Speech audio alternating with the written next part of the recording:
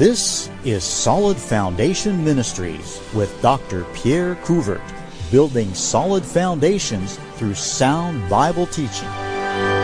We're continuing our study on the New Testament church. I want to look at the government of the church from a biblical standpoint. In Christian circles, there are three major types of government for churches. First of all, there's the episcopal form of government, which you see that most clearly in the Catholic Church. You have a hierarchy where you have the Pope, and then you have the cardinals, and then you have and various levels of bishops, and then you come down to the parish priests all the way down like this, and you have a hierarchy. That's one type, and the leader sitting at the top tells the churches what to do and what not to do. Then there's the Presbyterian type of church government. The Presbyterian type of church government usually has a denominational headquarters, but what Presbyterian means is led by a group of elders.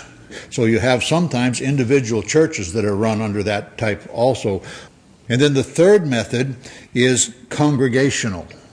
There's probably a fourth method that we see sometimes in Baptist churches, and that's pastor-led churches where the pastor just gets up there and dictates everything.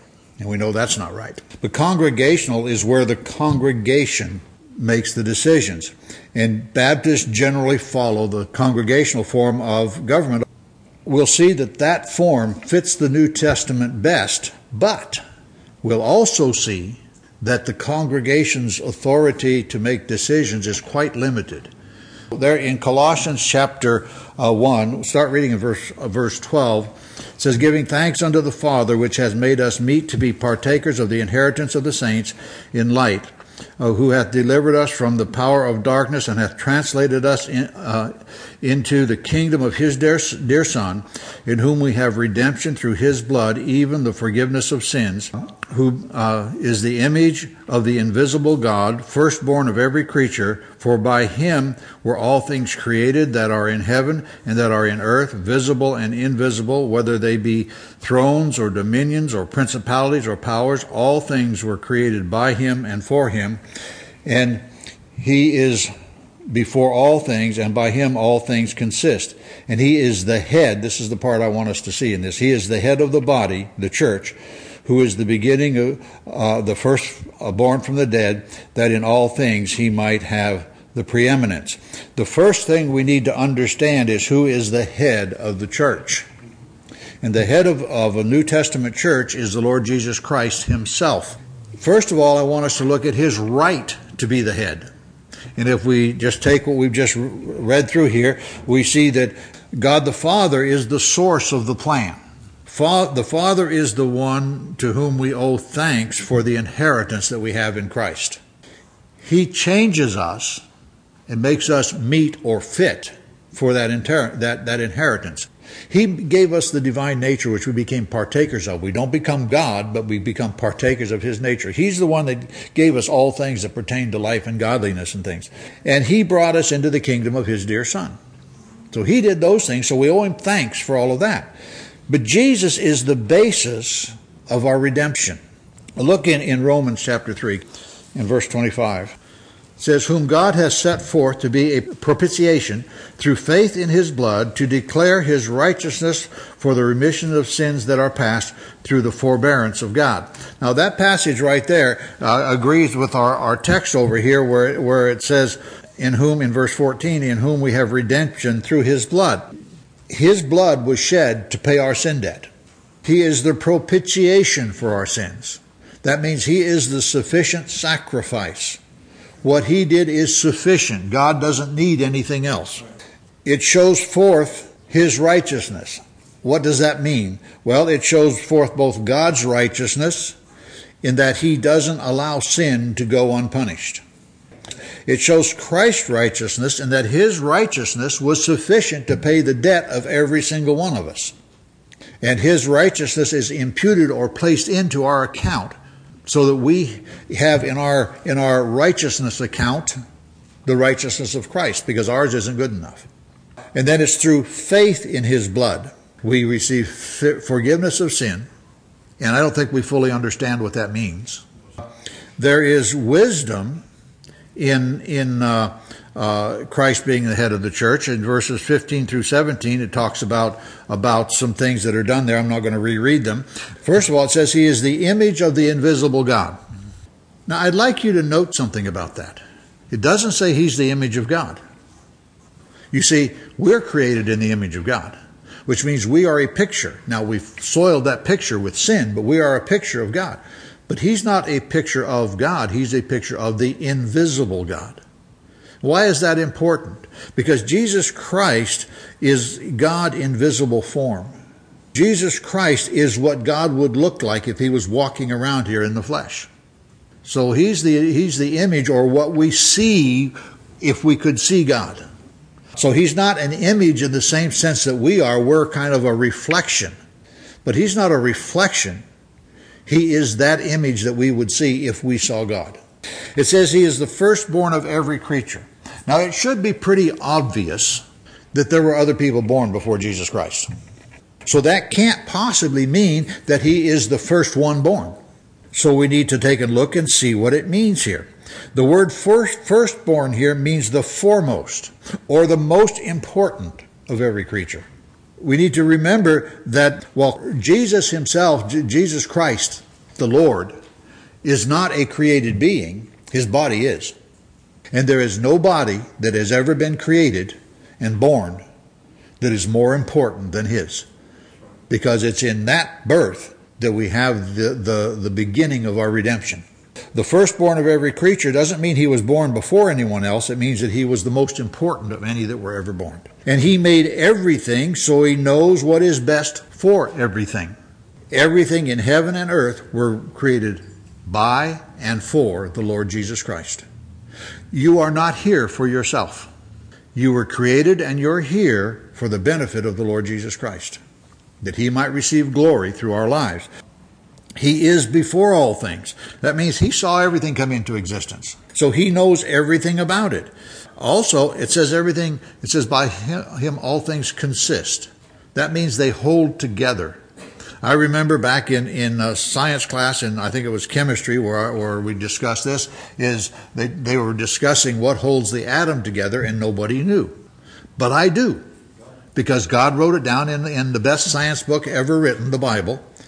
And Jesus Christ holds it all together. If he were to ever turn loose, they think the Big Bang was something? Boy, would there be a bang if he ever turned loose.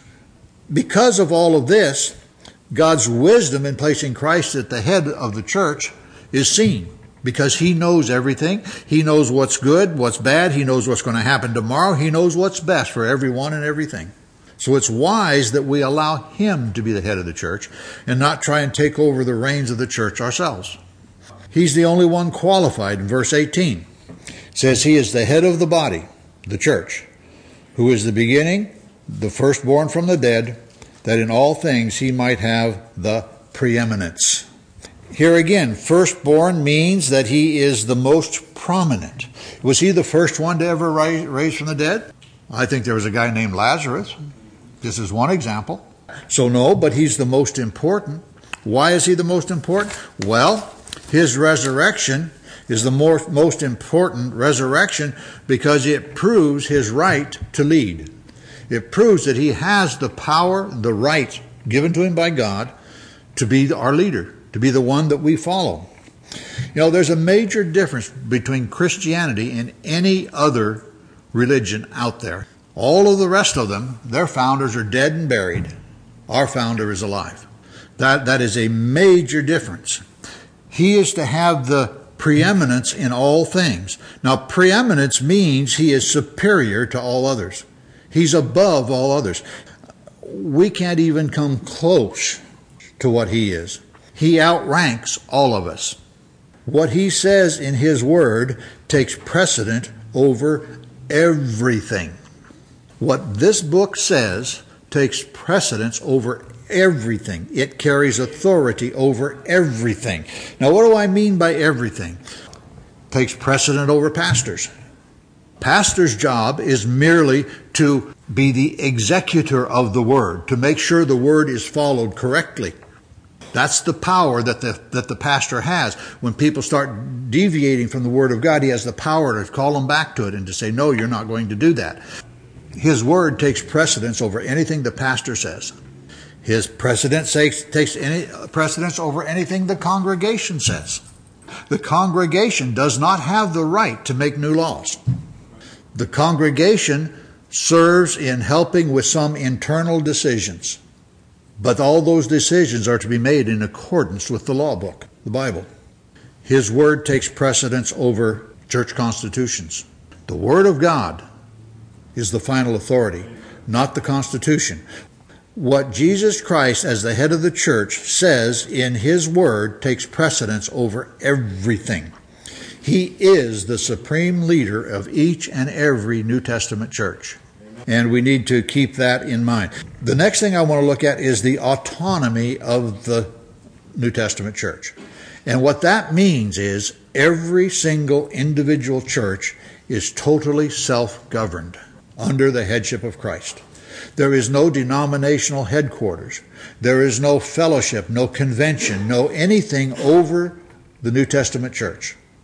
It is totally self-contained as a body which belongs to Christ with Him as the head. Go with me, if you would, to Acts chapter 20 and verse 28. It says, "Take heed therefore unto yourselves and to all the flock over the which the Holy Ghost hath made you overseers, to feed the church of God which He hath purchased with His own blood." This is talking about the elders of the church. Now let's look a little bit at the context. Go back to verse 17. And this is Paul. It says, "And from Miletus he sent to Ephesus and called the elders of the church." So this passage of Scripture is talking to the elders of the church of Ephesus, a local New Testament church at Ephesus. He's talking to the elders of a local church. Look down in verse 20. Paul talking about his ministry to them. He says, "How I kept back nothing that was profitable unto you, but have showed you and have taught you publicly and from house to house, testifying both to the Jews and also to the Greeks, repentance toward God and faith toward our Lord Jesus Christ." We see that he's talking to the elders of the church at Ephesus, and he taught them everything they needed to know. He taught them publicly, like what I'm doing just right now. He taught them from house to house. Now, the bottom line of his whole ministry was repentance toward God and faith toward our Lord Jesus Christ. But it says there that he taught them a lot more than that. Paul was an apostle, and he was twice an apostle. First of all, he was an apostle of Jesus Christ, trained by Jesus Christ himself, a witness of the resurrection and a witness of the stoning of the first martyr. So he was an apostle, and by that he had a special position, but he also was a missionary sent out by the church at Antioch. So that gives us some idea the purpose of our missionaries. Missionaries don't go out and pastor churches, start churches and pastor them. If they continue to pastor once the church is able to take care of itself, then they should resign as missionary and become a pastor. Let the church support them, just like Bellingham Baptist Church supports its pastors. But their job as a missionary is to go out there, win people to Christ, teach them everything that's profitable to them, everything they need to know, teach them the Bible, bring them together, form a church, and then move on and do it again. Still keeping an oversight over those churches a little bit to make sure that everything was understood. The context here is he's talking to the New Testament church. And then in verse 28, remember, he's talking to the elders of the church. He says, "Take heed therefore unto yourselves and to all the flock over the which the Holy Ghost has made you overseers." Not to the whole flock of all the flocks everywhere, but to that one specific flock, that one specific church, the church at Ephesus. These elders had no authority or responsibility outside of the church at Ephesus. And no other church was able or had any right to come in and tell them what to do. It's interesting also because in verse 17, he sent forth and called the elders. That's the word that we get the word Presbyterian from. It doesn't mean a committee like it does in the Presbyterian type of church government. What the word really means is older and wiser people. It has to do with maturity. And so the elders are those that are supposed to be more mature. But in verse 17, he tells them what their job is. It says in verse 28, it says, hath made you overseers. That's the word episkopos, which is where we get our word bishop from. So elders and bishops are one and the same. The elders oversee as bishops the church, and the word bishop means an overseer. You can call me Pastor Couvert if you want. You can call me Elder Couvert and you would still be right, or you can call me Bishop Couvert and you would be right. All three of those names apply to the position that God has placed us in for right now. No one questions that when we see the qualifications for a bishop that it's talking about the pastor. When we say, where do you find the qualification of the pastor? We go immediately to 1 Timothy chapter 3 and we read the qualifications for a bishop, because it's the same position. But to whom were they given oversight? To the flock where the Holy Ghost had placed them. There are two important thoughts in that. First of all, that's the one flock where they have oversight. But the other thing that's important, it says, over the which the Holy Ghost has made you overseers. There is one place that you can go in Scripture to contest what I've just said about the autonomy of the church. And it's Acts chapter 15. So let's go there. And when we look at it, what it really says, it fits quite well with what I've said so far. In verse 1, it says, and certain men came down from Judea, taught the brethren, and said, except ye be circumcised after the manner of Moses, ye cannot be saved. When therefore Paul and Barnabas had no small dissension or disputation with them, they determined that Paul and Barnabas and certain other men would go up to Jerusalem unto the apostles and the elders about the questions. What it sounds like you have here is the church at Antioch going to Jerusalem for authority on an issue, like it's over them. That's what it sounds like on the surface. But that's not at all what happened. Some people came down who said they were from the church at Jerusalem, and they taught that circumcision was necessary for salvation. So what they did is they sent a delegation to Jerusalem to clarify the matter. Not for authority, and you'll if you look in verse 4, it says, and when they were come to Jerusalem, they were received of the church and of the apostles and elders, and they declared all things that God had done with them. So they went up there, and the church received them, and the apostles and the church elders received them, and they came in. First of all, they told the church at Jerusalem, which was basically a Jewish church, all that God was doing among the Gentiles. And then they told them the problem. Look in verse 5. But there rose up certain of the sect of the Pharisees which believed, so these are Christians that believed, saying that it was needful to circumcise them and to command them to keep the law of Moses. And this is what we saw in verse 1 up there. They came, they said, listen, some people have come down from your church, and they're telling us these things. They're stirring up problems in our church. They're coming from your church, coming down to stir up problems, and they're stirring up problems in our church. And in verse 6, it says, and the apostles and elders came together to consider the matter. So they studied the issue. They discussed it, got whatever evidence they needed. And then they concluded that those who had gone in the name of their church were wrong. So they sent them a letter. In verse 22, then it pleased the apostles and elders with the whole church to send chosen men of their own company to Antioch with Paul and Barnabas, namely Judas, surnamed Barsabbas, and Silas, chief among the brethren. And they wrote letters by them after this manner. The apostles and the elders and the brethren send greeting unto the brethren that are of the Gentiles in Antioch and Syria and Cilicia. And then it goes on and talks about some other things. What they did is they sent some letters with some other men to go out there and say, hey, these guys that came down there representing us were wrong. So what do we actually have here? Do we have a church under the authority of another church that's going up to get a matter set straight? Or do we have a church that finds there's a problem coming out of another church and goes over to tell the leaders in that church and get it straightened out in that church so that they'll quit bothering them in their church? This is akin to what Matthew 18 says about if you have a difference with a Christian brother. You first go to them and talk to them. So here we have a church that's having trouble with another church, and it does the right thing. It sends a delegation to talk to the other church and say, listen, your people are coming down and stirring up trouble. And they discussed the issue. They came to the conclusion, and it came down to there were just a few things that they demanded that they do. But it wasn't the church at Antioch being under the authority of the church at Jerusalem, or even under the authority of the apostles.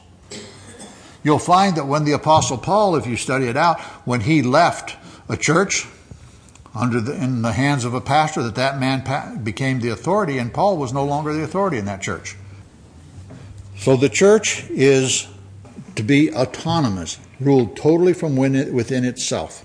There is some safety in this principle. When you have the Catholic Church or the Lutheran Church or the Methodist Church or anything that has a headquarters with a hierarchy, when the hierarchy goes bad, the whole denomination goes bad. So we have the autonomy, because then when the government of that church goes bad, when the pastor goes bad and is able to influence the people, only that one church falls. But when you have the organization with hierarchy, when the top goes bad, it all goes bad. Then the last thing I want to look at is congregational rule of the church. We just have a very few examples of this type of thing in Acts chapter 6 being the first one. Acts chapter 6 is where they chose the first deacons, but this is where we're going to start out. It says, in those days, when the number of disciples was multiplied, there arose a murmuring of the Grecians against the Hebrews, because their widows were neglected in the daily ministration. And the 12 called the multitude of the disciples unto them, and said, it is not reason that we should leave the word of God and serve tables. Wherefore, brethren, look ye out among you 7 men of honest report, full of the Holy Ghost and wisdom, whom ye may appoint over this business. And we shall give ourselves continually to prayer and to the ministry of the word. Here we have a case of a church choosing out certain men for a specific purpose. In this passage we see the choosing of the first deacons. The word translated deacon, or serve rather, in verse 2, where it says serve tables, that's the verb for deacon. It means that they were to choose out some people to serve for a certain purpose. They were choosing servants, not leaders, and that's important to understand that difference. These men were chosen by the church, but under whose human authority? The spiritual leaders in the church. The church didn't just go out and do it, say, hey, listen, we're going to do this. The pastor said, okay, church, you pick these people out. You choose some good men that we can trust to do this job, so that we that are supposed to be ministering in prayer and the word will have time to do that. Their purpose was to take the burden off of the leaders so they could do their jobs. And look at the result of this in verse 7. And the word of God increased, and the number of the disciples multiplied in Jerusalem greatly, and a great company of priests were obedient to the faith. See, when they took the burden off of the pastors and allowed them to do their job, the result was church growth. Now, that's one example of the congregation making a choice within the church. There's another one in Acts chapter 1, a very familiar one. Acts chapter 1 and it's verses 15 through 26. I'm not going to read all of it, but basically it says, in those days Peter stood up in the midst of the disciples and said, and the number of the names together were about 120, so that's the size of the church at the time. And then it goes on to talk about how there was supposed to be a replacement for Judas, as you read on through here. And I'm not going to read through it all. You can do that on your own. I think that the way they did it with the church casting their lots, which means their ballots, if you will, and choosing the man, I think that was perfectly acceptable. I don't have any problems with that. But what were they doing? Were they choosing a leader? No. In verse 22, it says, this is talking about the qualifications of the man, beginning from the baptism of John unto that same day that he was taken up from us, must one be ordained to be a witness with us of his resurrection. They weren't choosing a leader. They were choosing somebody who had the knowledge to be a witness of the resurrection of Jesus Christ. So the church had that authority. Again, it was under the direction of the leaders, Peter being the number one spokesman there in Acts chapter 1. And then we have one other case where we see the church acting as a governing body in a sense, and it's in Matthew chapter 18 and verse 15. It says, "Moreover, if thy brother shall trespass against thee, go and tell him his fault between thee and him alone. If he shall hear thee, thou hast gained thy brother. But if he will not hear thee, then take with thee one or two more, that in the mouth of two or three witnesses every word may be established. And if he shall neglect to hear them, tell it to the church. But if he neglect to hear the church, let him be unto thee as a heathen man and a publican." This last one is in issues of church discipline. When we have a difference with another Christian, and it talks about them having the other person having the fault in the example, but I think it works anytime there's a difference.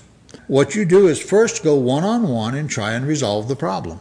If that doesn't work, you get one or two more people to go with you so that somebody listens and hears both sides of the stories and confirms what's true and what isn't true. So everything is established. And if that doesn't work, you take it to the church, and the church is to resolve it. And if that doesn't work, you're left to the last resort where the church disfellowships with him. And there's a lot more scriptures that I could go to on that, but it says treat him like a heathen and man and a publican. And that's where you disfellowship with him. In church discipline, the congregation sits as a jury, not a judge in the matter. The congregation hears the evidence, takes the law, the Bible, and comes to a conclusion. It is wise, I think extremely wise, on certain things to take it to the church and let them make decisions. For example, large financial expenditures would be an example of that. I think it's wise in getting the church's input on calling a new pastor, because none of us are infallible. And if the people of the church really pray about issues and have the church and Christ in first priority in their lives, as far as the issues are concerned, then we're going to come to a much better conclusion. The Bible says that there's wisdom in a multitude of counselors. But anything the church decides upon in any area should always, always, always follow biblical guidelines. Remember who the head of the church is. The real governor of the church is the Lord himself. He then under him has an under-shepherd, a pastor, which is placed in the church by the Holy Ghost, as we saw earlier. We need to remember that each church is autonomous. There's no other church has any authority over this church, or no other organization, nothing anywhere. It's Jesus Christ down to the church. There's no higher earthly authority over the church, none whatsoever. The church makes certain decisions concerning servants within that particular church, and should have input into certain other areas like major matters that affect the church. I mean, when we make a major financial expenditure, it affects everybody in the church. They ought to have their say. But that's about the limit of congregational church government. The pastor is to oversee everything, including church business meetings, including those decisions that are made on these issues, and make sure that biblical principles are followed. That's his job. One thing that is very, very important for pastors, and some of them forget that, I try not to, and that is pastors aren't infallible. Pastors are not the Lord over God's heritage, but he is the overseer, and he's to make sure everything is done right. He is the chief executive, as you will. So the chief executive doesn't have the right to make laws, but neither can the congregation. Our laws are given to us in the Word of God. The final authority is not the pastor, the denomination, the congregation, or the Constitution. It is always Christ and what he says in his Word. You have been listening to Solid Foundation Ministries from Lenoir, North Carolina. Dr. Couvert has 35 years in the ministry as a former missionary and pastor. He is available for revivals and various conferences on missions, Bible, Baptist heritage, and the family. To find out more, go to our website, solidfoundationministries.com, or call 244-6505. Remember, the Christian life is not about you. It's about God receiving the glory.